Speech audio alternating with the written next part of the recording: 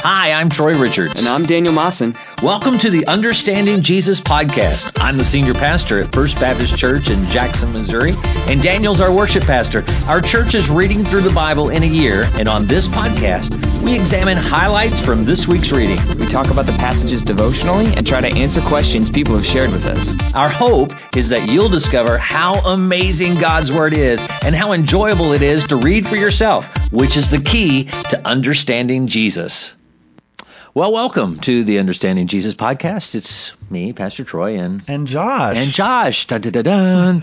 and we are without Daniel today. It's just not the same without Daniel. But Daniel is a little under the weather while we're recording the podcast, and so hopefully by the time the podcast is airing, he's back up and at it and feeling much better. But out of a grace to each of us, he decided he didn't want to be in close proximity and spread his germs to us. So we're kind of grateful for that. So anyway, today we've got an amazing podcast. We're starting the Gospel of Luke, and I love the Gospel of Luke. You mentioned that too, that you like that as well. My favorite gospel. Well, there you go. Favorite gospel. And the Jesus film is based on the Gospel of Luke, which is kind of cool. We're also in several chapters in Deuteronomy, I think chapter 4 through 16 or something like that. And then Psalm 37 and 38. So we've got, at the end of 36. So we've got some cool things to talk about, and we will share with you what we have learned devotionally from our Bible reading when we return.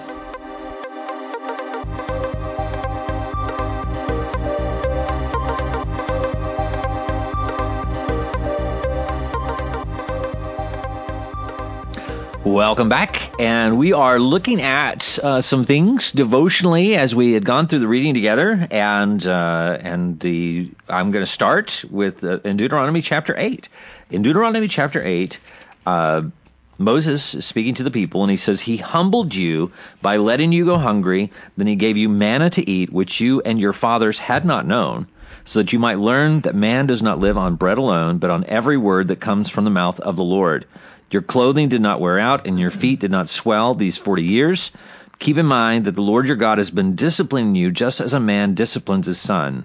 So keep the commands of the Lord your God by walking in his ways and fearing him. For the Lord your God is bringing you into a land with streams, springs, and deep water sources flowing in both valleys and hills, a land of wheat, barley, vines, figs, and pomegranates, a land of olive oil and honey, a land where you will eat food without shortage, where you will lack nothing, a land whose rocks are iron and from whose hills you will mine copper. When you eat and are full, you will bless the Lord your God for the good land he has given you."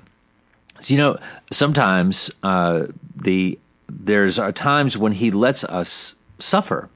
He says he humbled you by letting you go hungry. And you think about that God, we think of God as not letting us go hungry because he's a good and gracious God, but he let them go hungry so that they could realize their need for food, and then trying to see where they would turn to for that source of food. And so when they turn to God for help, then he gives it to him. So he pulls back his blessing to reveal that we are trusting in ourselves, or we're trusting in idols, or we've turned to false gods, rather than turning to his rich mercy. And our sustenance is not in the physical, but in the spiritual. In fact, Jesus uses this passage to share with his disciples that man does not live on bread alone, but on every word that comes from the mouth of the Lord. Yeah. Jesus quotes that, and he's bringing that point into play. That we look in terms of where am I going to get food and how am I going to provide for myself. And here's the thing that I saw in this: that God is spirit. And it is his spirit that brings the physical into being through his word. His word produces bread, not the other way around. If we seek his kingdom and his righteousness, our bread will be supplied. Wow. We forget that God speaks things into existence, that God makes things happen. And so it's not that we have to go make bread and then ask God to bless the bread, and we're basically saying, well, I got the bread myself, but I'm thankful that God gave me the ability to make the bread. Now, the way it works is that God is the one. We have to recognize that God is the one supplying the bread, right? And He may give you the physical ability and the crops and so forth to raise the bread and do it or whatever, or He may give it to you, or it could just fall out of the sky. Mm-hmm. And whatever the case, it comes from God. bread cannot be produced apart from God's sustaining hand. And his Holy Spirit is the one sustaining that, guiding that. So we think it's a physical issue, but it really is a spiritual issue. That's really good. I've never thought about it like that. That's cool. Well, cool. Awesome. Well, I'm in Psalm 37. Super simple. Well, it's a long passage, but what I'm sharing, this verse is super simple. But as you dig deeper into it, as you think about it more, you realize that it's not as simple as you think, but it's a lot deeper than we know. So it's Psalm 37, verse 4, and it says, "Delight yourself in the Lord, and he will give you the desires of your heart." Well, this is a very good coffee mug verse, something that people would just love to say. If you love God, then he'll give you exactly what you want. Right. And that's kind of a shallow way to look at that verse. Yeah. But the order of this verse is so important. It says, "Delight yourself in the Lord, and he will give you the desires of your heart." And I think that that's really important. Delighting yourself in the Lord, enjoying him, enjoying his word, enjoying time with him, enjoying just sitting at his feet, being still, loving God. As you delight yourself in the Lord, your desires begin to change. Your desires begin to be like what God's are. And so you desire the same things that God does. And so you want what he wants. And so then when your desires, when they come to fruition, you realize, oh, God has given me his desires, and now he's given me fruit to see that. And I've seen that in my life with ministry, and desiring to disciple youth, share the gospel with youth, and wanting them to come to know the Lord, and being able to watch that happen has been a blessing. I've desired to have a new car or to move out of my parents' house or whatever, but that's not what the Lord wants for me. And he's given me much more fruit in this aspect of my life of something that he desires as well, right, and has brought me so much more joy, so much more fulfillment in all these things. So yeah, it was just super simple, but man, it's really important to realize that delighting in the Lord will change your desires. And then those desires, the Lord also wants to happen. Right. And so he fulfills them. I think that's really important. And once you have that, we shared that example Sunday about the Blackaby shares an experience in God about how he had bought a bicycle for his daughter and put it in the garage. And then he, through his relationship with his daughter, created the desire in her to want that bicycle, right, which had always been in the garage. And he explains that is, and he uses this verse also to make the same point. Yeah. And that God is, in our relationship with him, as we delight in the relationship with him, naturally created within us are desires that he is ready to fulfill. Right. He has always been wanting to give those things to us, but it's as we relate to him, we begin to want these things, and he already has them for us. And so it's not that what he had to, he's not looking at us and saying, what do you want? Right. He's looking at us and saying, I'm going to change what you want. Yeah, exactly. And I already have that in store for you. Yeah. I've had it from the foundations of time, but by us simply walking together, you're going to begin to want that which I already have ready for you. It seems like that. I know in my child mind, it seems like that's not any good. Right. It's like, I don't want you to change what I want. I want what I want. Yeah. I want what I want. But as you get older, you realize, no, it's all the same. Yeah. I didn't realize. I was afraid of that, I think, when I was younger. I was afraid. I don't want my desires to change. Yeah. Because I want to want what I want, and it's like, I'm afraid that he's going to make me, I'll give you an example. That I had this guy who owned a Corvette, and he was in his 50s, and I was in my teens. Right. And I was like, and he was showing, and he'd had this Corvette, which I really wanted a Corvette, but I was like, if I had to wait till I'm 50 to get it, I said, I don't. what good is a 50-year-old man driving a Corvette? I have a little bit change of perspective on that right now. But I was thinking, I'm not gonna. Will that go away? Will that desire go away? And I don't want to lose it. I want to keep it.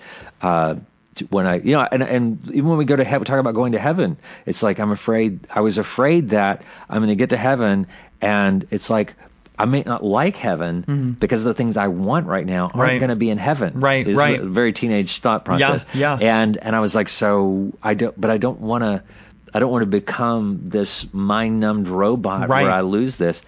But you realize that it's like your taste change when you get older. It's like I never wanted there to be a world in which I liked broccoli. Right. That can't hate be broccoli. I know, exactly. Exactly. I hated broccoli. Right. But I'm going to tell you, I like broccoli now. And I thought, and it's not so bad. And so, older me looks back at younger me and goes, it's all right. Yeah, I mean, it's because we're so convinced that we know what's good and what's evil from that tree of knowledge of good and evil that we eat from. And God's like, no, I know what's good and what's evil. And so as you get to know me, you get to know what really is good and what really is evil, which is the point of the Lord's Prayer. Right. Hallowed be thy name, your name be glory, thy kingdom come, thy will be done, not ours, right. And not our kingdom. It's beautiful. But we connect our desires with our identity and say, well, to change my desires to change who I am. And really, there's some truth in that. But my identity needs to change. I realized that by having the identity I had with the desires I had, I can't spend eternity with Christ. Right. I want to be king in my own universe, which is a pathway to death. I'm more identified with Satan actually than I was with Jesus.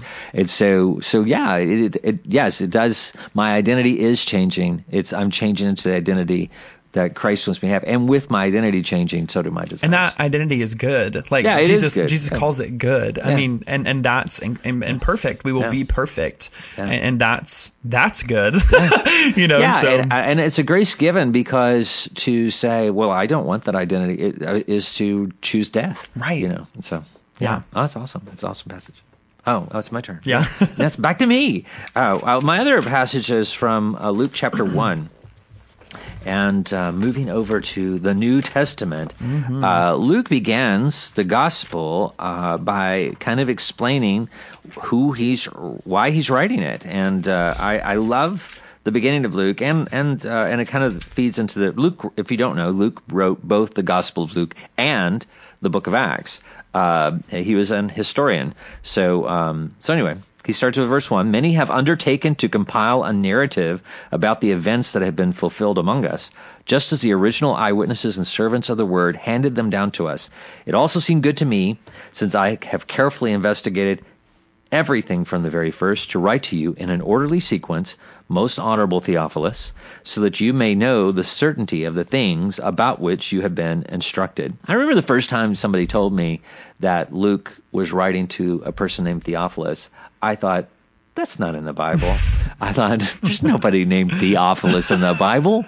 And then you go back and go, oh, wow, it's right there. It's always been right there. But we kind of I always glossed over that when I was younger. But and one of the things I never really had paid attention to until I was doing this reading this week was the very first word, many. Many have undertaken.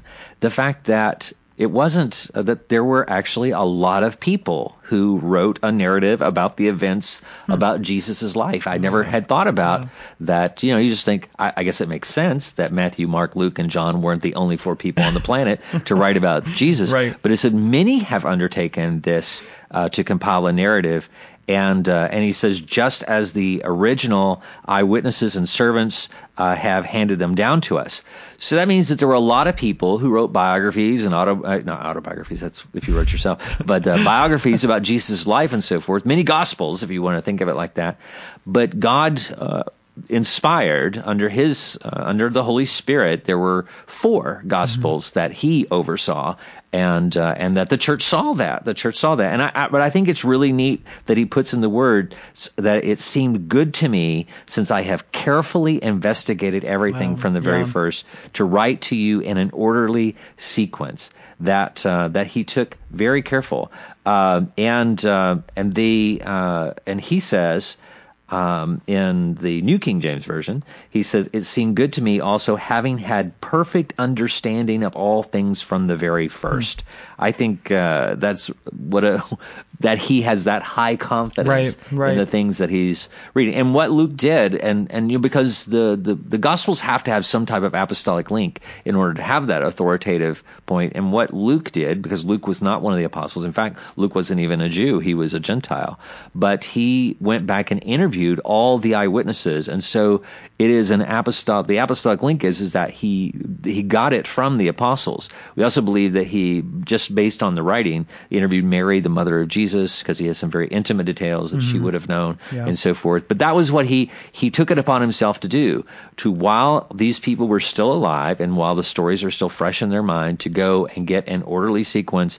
And you can see God's hand working upon it. That's why it's such a powerful gospel, right? Because the details are amazing. Yeah. And I remember clear, very clear. And I remember being in North Africa on a mission journey, and we had some Sudanese refugees who were Muslim background, but they were reading the Gospel of Luke and just were amazed that there was a story that existed about Jesus, because they had never heard of such a book and so forth. And they kept saying, "Can we keep this?" And we're like, "Yeah, you can. Of course have it. You can. Absolutely, take it home with you." Yeah. Well, I'm also in the book of Luke, and I'm specifically in Luke 2, but I'm going to be bouncing around the whole Bible. Luke 2 is the birth of Jesus. This is the Christmas story that we're all well aware of, and I'm going to be in specifically verse 10 and 11, and it says this: "And the angel said to them, 'Fear not, for behold, I bring good news of great joy that will be for all the people. For unto you is born this day in the city of David a Savior, who is Christ the Lord.'"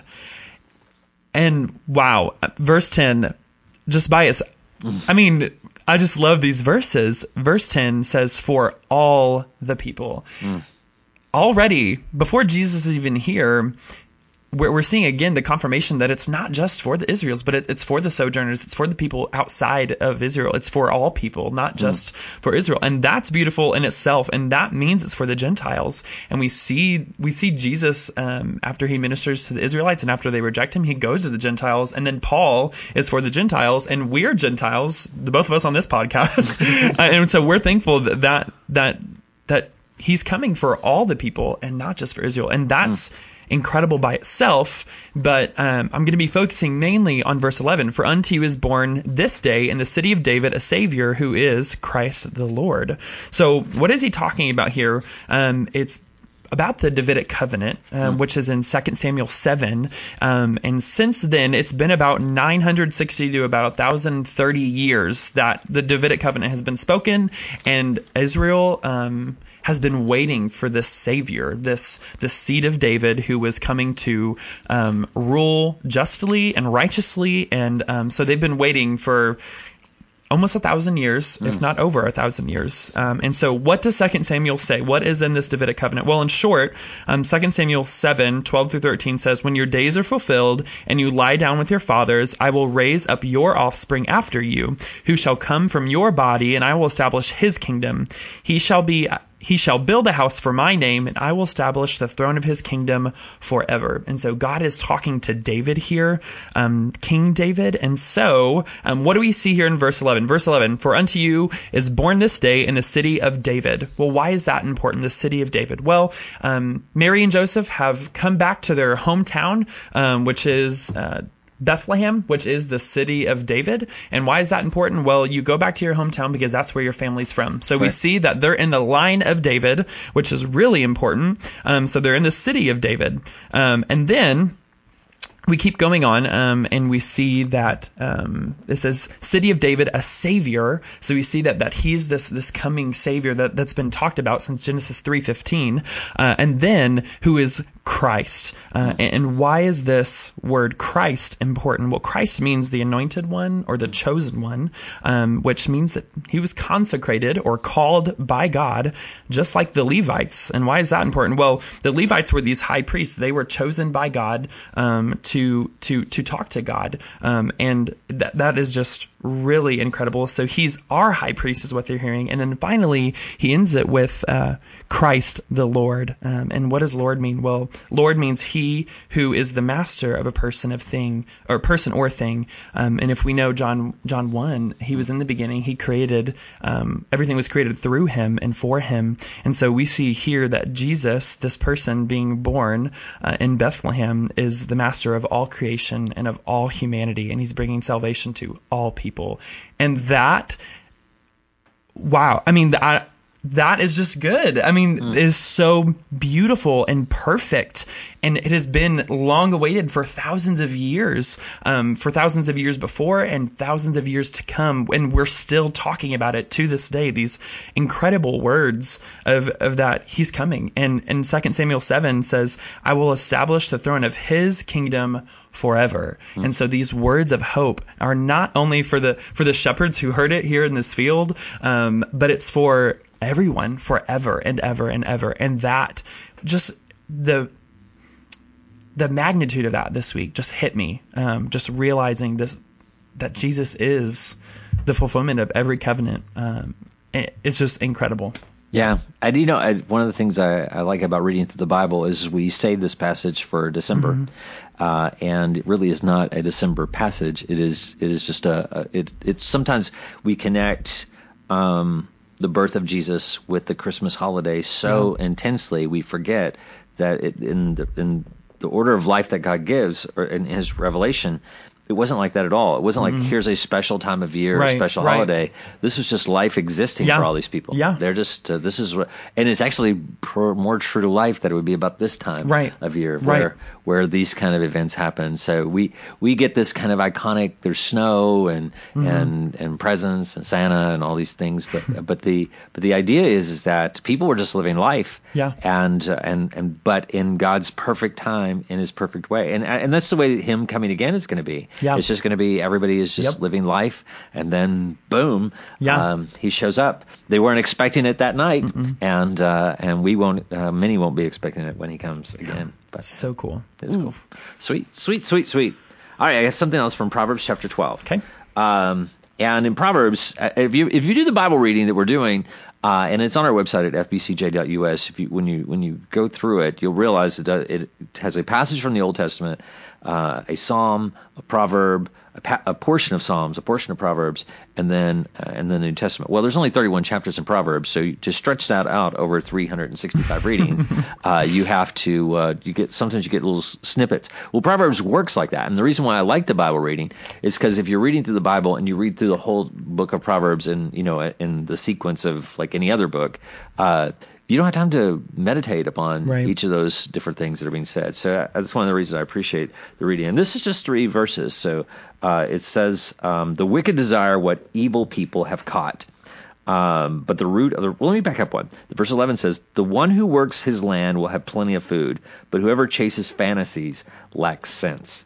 The wicked desire what evil people have caught, but the root of the righteous is productive. By rebellious speech, an evil person is trapped, but a righteous person escapes from trouble. A person will be satisfied with good by the fruit of his mouth, and the work of a person's hands will reward him. The theme here that he's talking about is that especially in the verse where he says, the wicked desire what evil people have caught. And when we are desiring that which is gained by evil means, then we are acting as evil as the person who got it in the first place. And this is why I look at things that we talk about playing the lottery and things like that and so forth. And I've seen people say, well, if this guy won $1 million, there's a guy that won a lot of money at a dog track or whatever, and he offered it to the church, and people were like, well, they were watching to see if the church would take it or whatever, and so forth. And of course, the guy at the church is like, well, I better take it and use it for God's purposes than for evil purposes. But here's the thing we always need to think is that it's whether you want what they have. When what people want to see is that when we judge people or look at people and say, well, he's doing that, he's cheating, or he's doing things wrong, and he's getting whatever he's getting. When you want what they want, all you're saying is I desire that. I'm too afraid to do the sin that he's doing in order to get it. But I still want what he wants. Well, that puts us in the same place as the wicked person. Maybe we're just more of a coward and afraid to do the thing which is wrong. Because God is saying, just trust me. Look to me. If you're if you're following me and walking with me, then I'm blessing you. Right. And he says that the root of the righteous is productive. meaning that that the things that we plant grow, and the things that we have planted continue to grow and continue to produce because of God's blessing. And if for whatever reason they're not growing or not blessing, one of two things is possible. One is that God is teaching us something through it. He's disciplining. Either He is teaching us instructively, or He's disciplining us, meaning chastising us as a result of what we're not doing. Jesus used the example that when the vine dresser comes and he looks at the branches and the branches aren't producing fruit. If they're dead, he just cuts them away and throws them into the fire. But if they're just simply not producing, he'll take them gently and clean them off or whatever, and bring them up to get them to produce, because that's what the vine dresser does. He's always looking at how we can produce more fruit. But it is in this relationship, understanding that the source of that fruit comes from God. And that's, not to make a big speech about the lottery or anything, but here's my problem with the lottery. Is the lottery, to play the lottery, you have to have the money. This is what you would have to believe. You would have to believe that God, in His sovereignty, has decided that He wants, through a system of chance, to provide for you and your family through this gambling device that He's created in your state, which there's nowhere that God would do that. I mean, there's no reason to think that God would, people say, well, what if I don't buy the lottery ticket? You still desire what the lottery gives. And then ask yourself this question. Do people who win the lottery, are their lives really better than people who don't win the lottery? Right. I mean, is people who have $50 million, are their lives better than people who don't have $50 million? Money doesn't make us happy. So when we desire that which the wicked are cheating or killing or doing whatever they're doing to acquire, when we want that, it puts us in that seat of wickedness also. Because God says, and this goes back to the desires of heart, when we delight ourselves in Him, He gives us the desires of our heart. Yeah. And so the message that you want to say to people, because it's a powerful witness, is to say, I don't need the lottery because I have everything. Right. Yeah. I don't need anything else. I don't need anything. That's right. God, if I need it, God will provide it for me.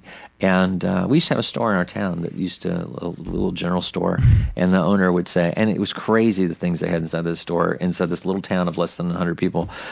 They would say, if we don't have it, we have everything, and if we don't have it, we'll get it, and if we can get it, you don't need it. Right. And they were actually true in that. But God is so much, not saying God's like the owner of a general store, but still, it's the same principle. If you don't have it and you need it, God will give it to you. Yeah.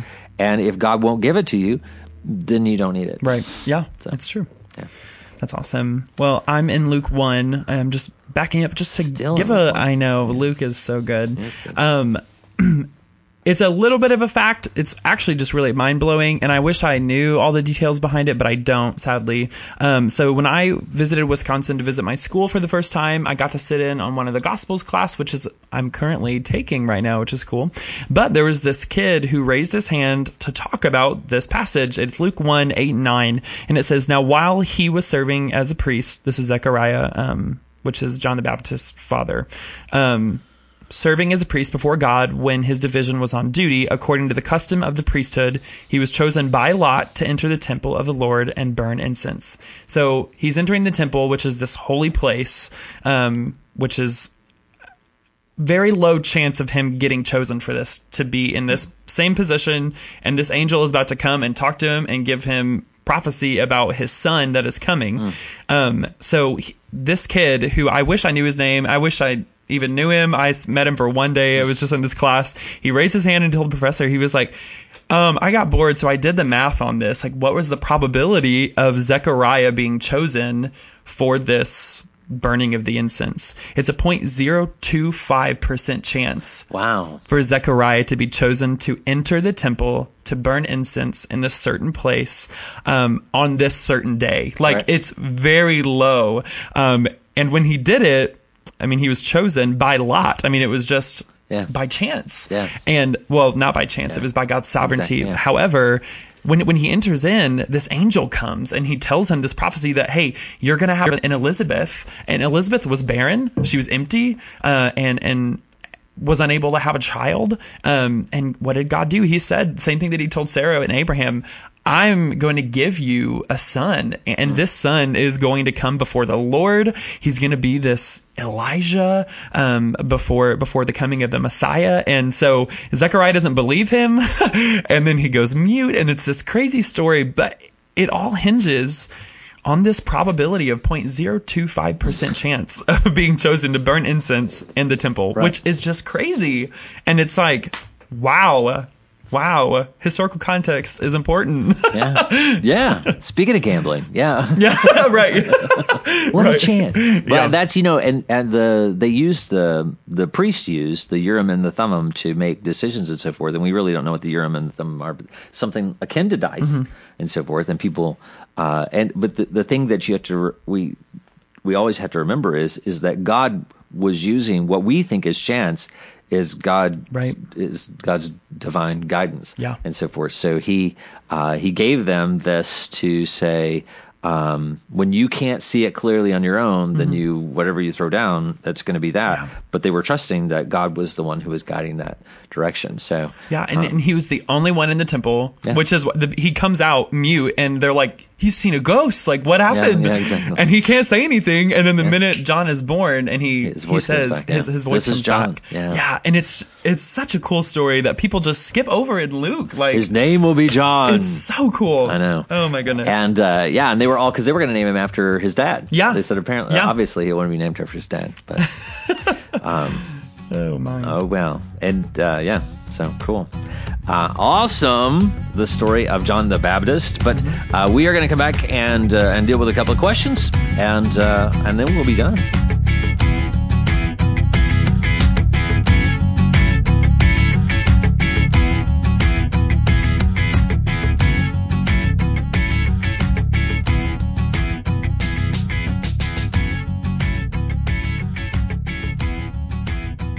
And we're back. Again, we are without Daniel this week. If you were listening thinking, why haven't I heard Daniel talk? He is out with illness this week. So. He got another job. No. He was dressed very well Sunday. He told me, I was like, why did you dress up? And he was like, well, the church I'm interviewing for is coming to watch me. And I was like, oh, he said the same thing on me. And sometimes you wonder if he's being serious. Yeah, we did have a lot of visitors it was on like, Sunday. I told you straight up, and you didn't believe me. But anyway, I think he's just doing The Boy Who Cried Wolf just for that. I think so. Yeah. Okay. Well, we're going to do with a couple of questions. Josh, throw a question out to us. Okay. I have a question. It's in Deuteronomy 7:1, and this is kind of like just a big Bible question, but it just came up here, and I just wanted to address it because I still don't know. But Deuteronomy 7:1 says, when the Lord your God brings you into the land that you're entering to take possession of it and clears the way many nations before you, the Hittites, the Girgashites, the Amorites, the Canaanites, the Perizzites, the Hivites, and the Jebusites, 7 nations more numerous and mightier than you. And then he goes on. But we hear about these ites all the time, like throughout the whole Old Testament.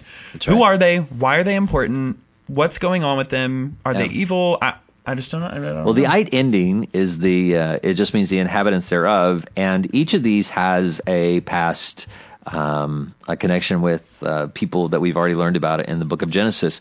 When you're reading through the book of Genesis, those stories are there on purpose. For instance, when you hear about Lot, and then Lot having his daughters having unspeakable acts with him, and these people are produced out from that and so forth, and so they're going to become these nations later. And the Canaanites are literally from Noah and Shem, Ham, and Japheth. Ham's son's name is Canaan, and so these are people who are born outside of this out of the line that is going to produce Abraham, and so we are given their beginnings in Genesis to show, because you always remember that all 5 of these books are given by Moses. So he's writing them from the historical perspective of while they're in the wilderness. He's looking back. So when he's telling the story of Genesis and so forth,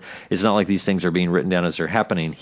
There's an oral tradition that he is taking and then putting it down into books. And there may have been some writing, but most of the writing would have been through Moses, because he is from Egypt, would have known how to write, would know how to record things on papyrus, create scrolls, and those kind of things. So now you have everything being recorded officially for the first time under the inspiration of the Holy Spirit, obviously. Mm-hmm.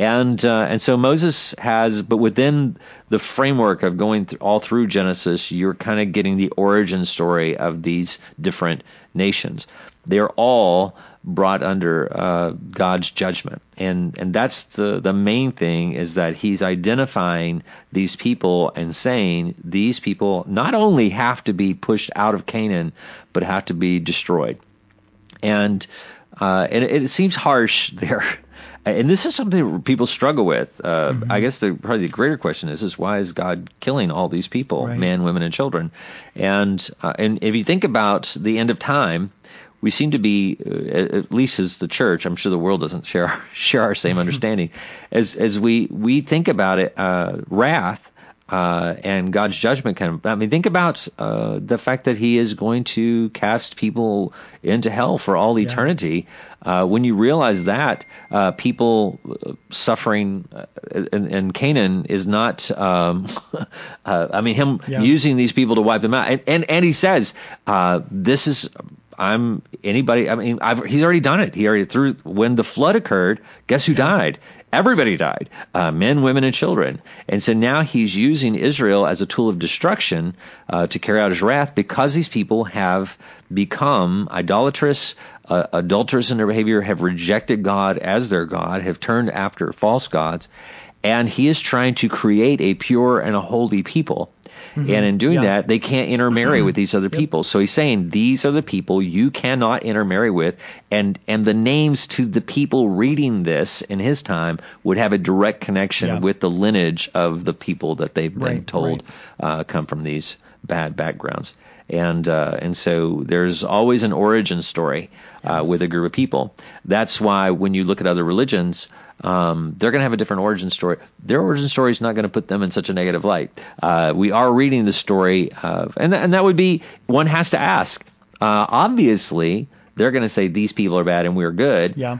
But if you read the whole book, it says even when we turned bad, God didn't judge us. Yeah, right. So it doesn't have we always do everything right and they always do everything wrong. No, it paints a pretty negative picture for the Israelites as well. Yeah. The only person in all the Bible who gets a clean slate all the way through is Jesus. Yeah. And so the good news is, if we are descendants of the Girgashites, if any survived, now there is a plan of redemption for them as well. So that's really cool. Yeah.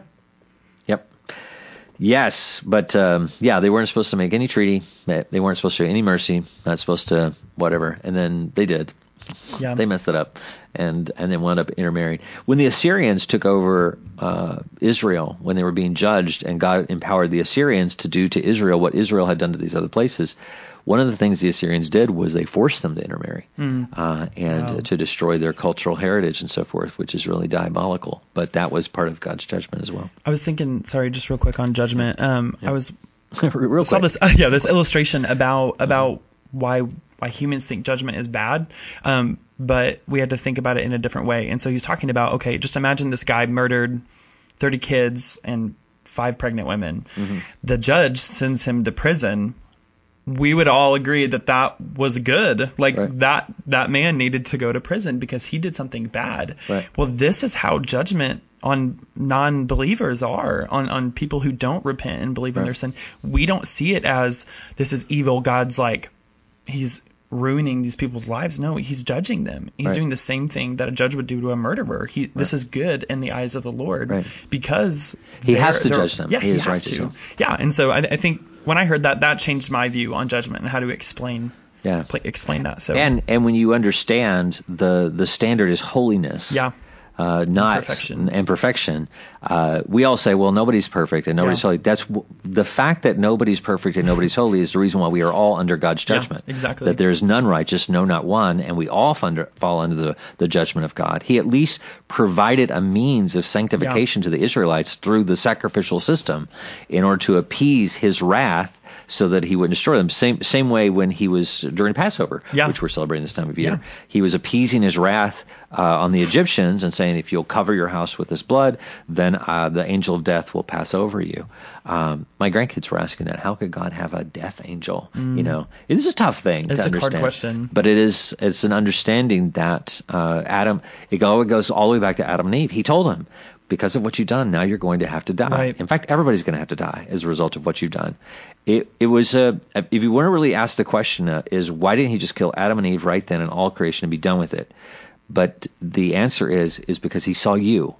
He saw you in the future being born, and he desired to save you so that he could have fellowship with you, have a relationship with you for all eternity.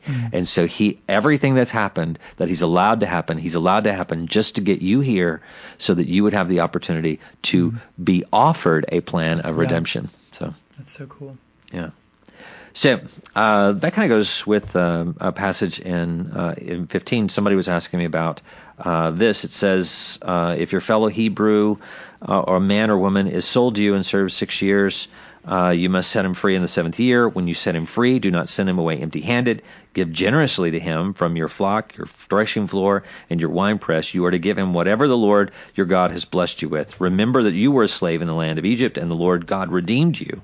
That is why I am giving you this command today. But if your slave says to you, I don't want to leave you because he loves you and your family and is well off with you, take an awl and pierce through his ear into the door, and he will become your slave for life. Also treat your female slave the same way. And so he gave an option to people, and it's hard for us to understand, but just kind of understand it this way. If you were if you're an active whatever, and life happens, and you can't survive based on whatever lack of skills or skills you have, and so you enter into this work of servitude, and you've served 6 years, and now you are to be released because that's what the law says.